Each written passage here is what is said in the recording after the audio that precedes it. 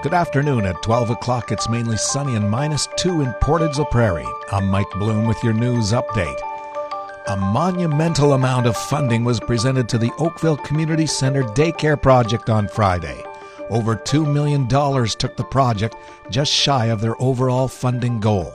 Canada-Manitoba Canada-wide Early Learning and Childcare Agreement provided part of the funding as outlined by Minister of Education and Early Childhood Learning, Wayne Wasko, who says their initial plans were to announce much less. Initially, we were doing 40% of capital costs towards the construction of childcare spaces. Just recently, through Cabinet and the good graces of our Premier, and also working with the Federal Minister, Karina Gould, we were able to bump that up to 60%. So it just brings us to just over $1 million, so 1.02. What highlighted the announcement was the fact that an anonymous donor gave $1 million.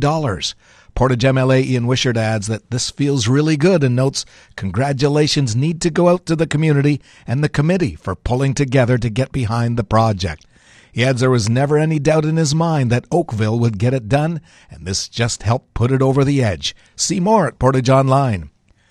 The RM of Portage-la-Prairie purchased its second used highway tractor, as well as a Tridem end dump trailer, due to the need that diesel exhaust fluid regulations have put on municipalities by the powers that be.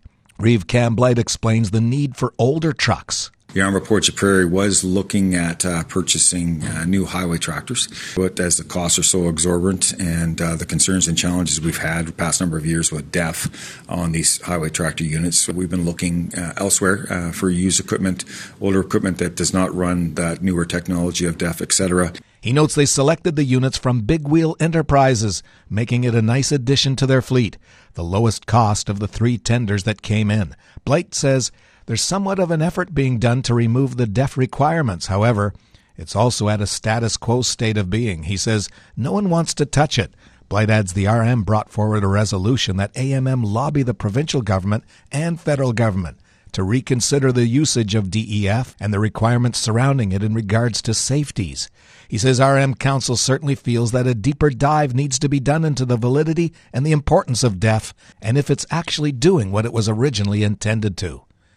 If you see news happening, share it with us instantly. Download the Portage Online app to your smartphone today.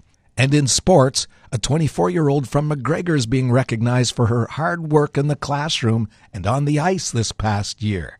Sport Manitoba gave out $21,600 in academic scholarships last week, and Sheridan Oswald was one of the 6 coaches who earned a piece of it.